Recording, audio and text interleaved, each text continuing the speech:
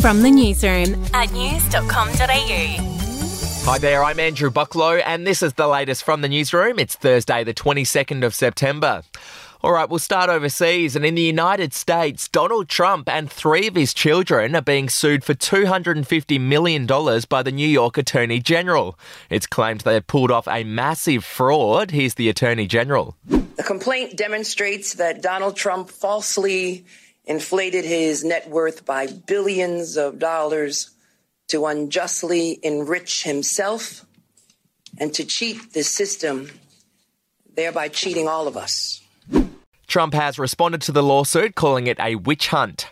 Still overseas, and protests have broken out in Russia. It comes after Vladimir Putin announced yesterday that 300,000 army reserves would be called up to fight in the war against Ukraine.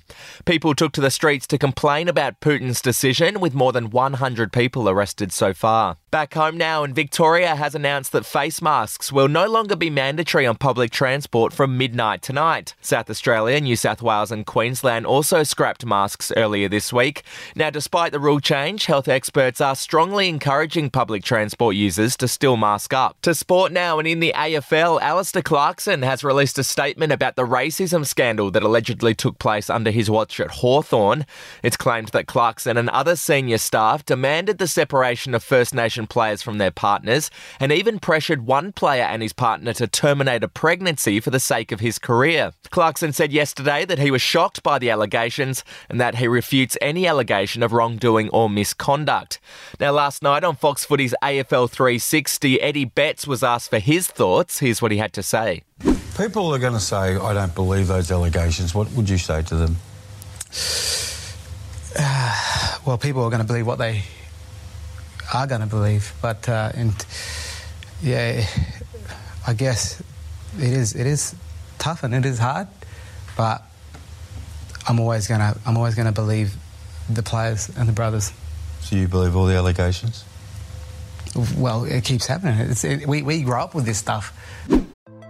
Hey, I'm Felicity Harley and I host Healthyish, where we chat to experts, influencers and people in the know from around the globe to arm you with the knowledge to make healthier decisions for your mind, body and soul. I think if we're going to be focusing on health, like sleep is probably the biggest component of that. I think sleep is the cornerstone. Like, choose the harder option, because I've never woken up and gone, I regret that run that I went at 4 a.m. I've never done that. Search for Healthyish and Extra Healthyish wherever you get your podcasts. To royal news now, and Princess Mary has received an apology from the British Foreign Office. She was keen to attend Queen Elizabeth's funeral, but only her husband, Prince Frederick, and his mum, Queen Marguerite, were invited. The British Foreign Office has called it a regrettable error. And finally, one of Play School's most loved presenters sadly passed away yesterday. John Hamblin appeared on the show for almost 30 years and was known by viewers as Naughty John. Gonna shake, shake, shake my sillies out. Shake, shake, shake my sillies out. Shake, shake, shake my sillies out. Wiggle my waggles away. He was 87 years old. Well, that's the latest from the newsroom. We'll be back with another update soon. Your update from news.com.au. The podcast Faith on Trial looks into Hillsong, both in Australia and the US, and takes both the listener and hosts on unexpected twists and turns in the story of Brian Houston and the Singing Preachers. There are 2 incidents involving Pastor Brian. The Australian journalists uncovered a litany of alleged criminal behavior in the megachurch. Financial gifts were being given to the leaders of the church. Listen to Faith on Trial Hillsong ad-free on Crimex Plus on Apple Podcasts today or wherever you get your podcasts.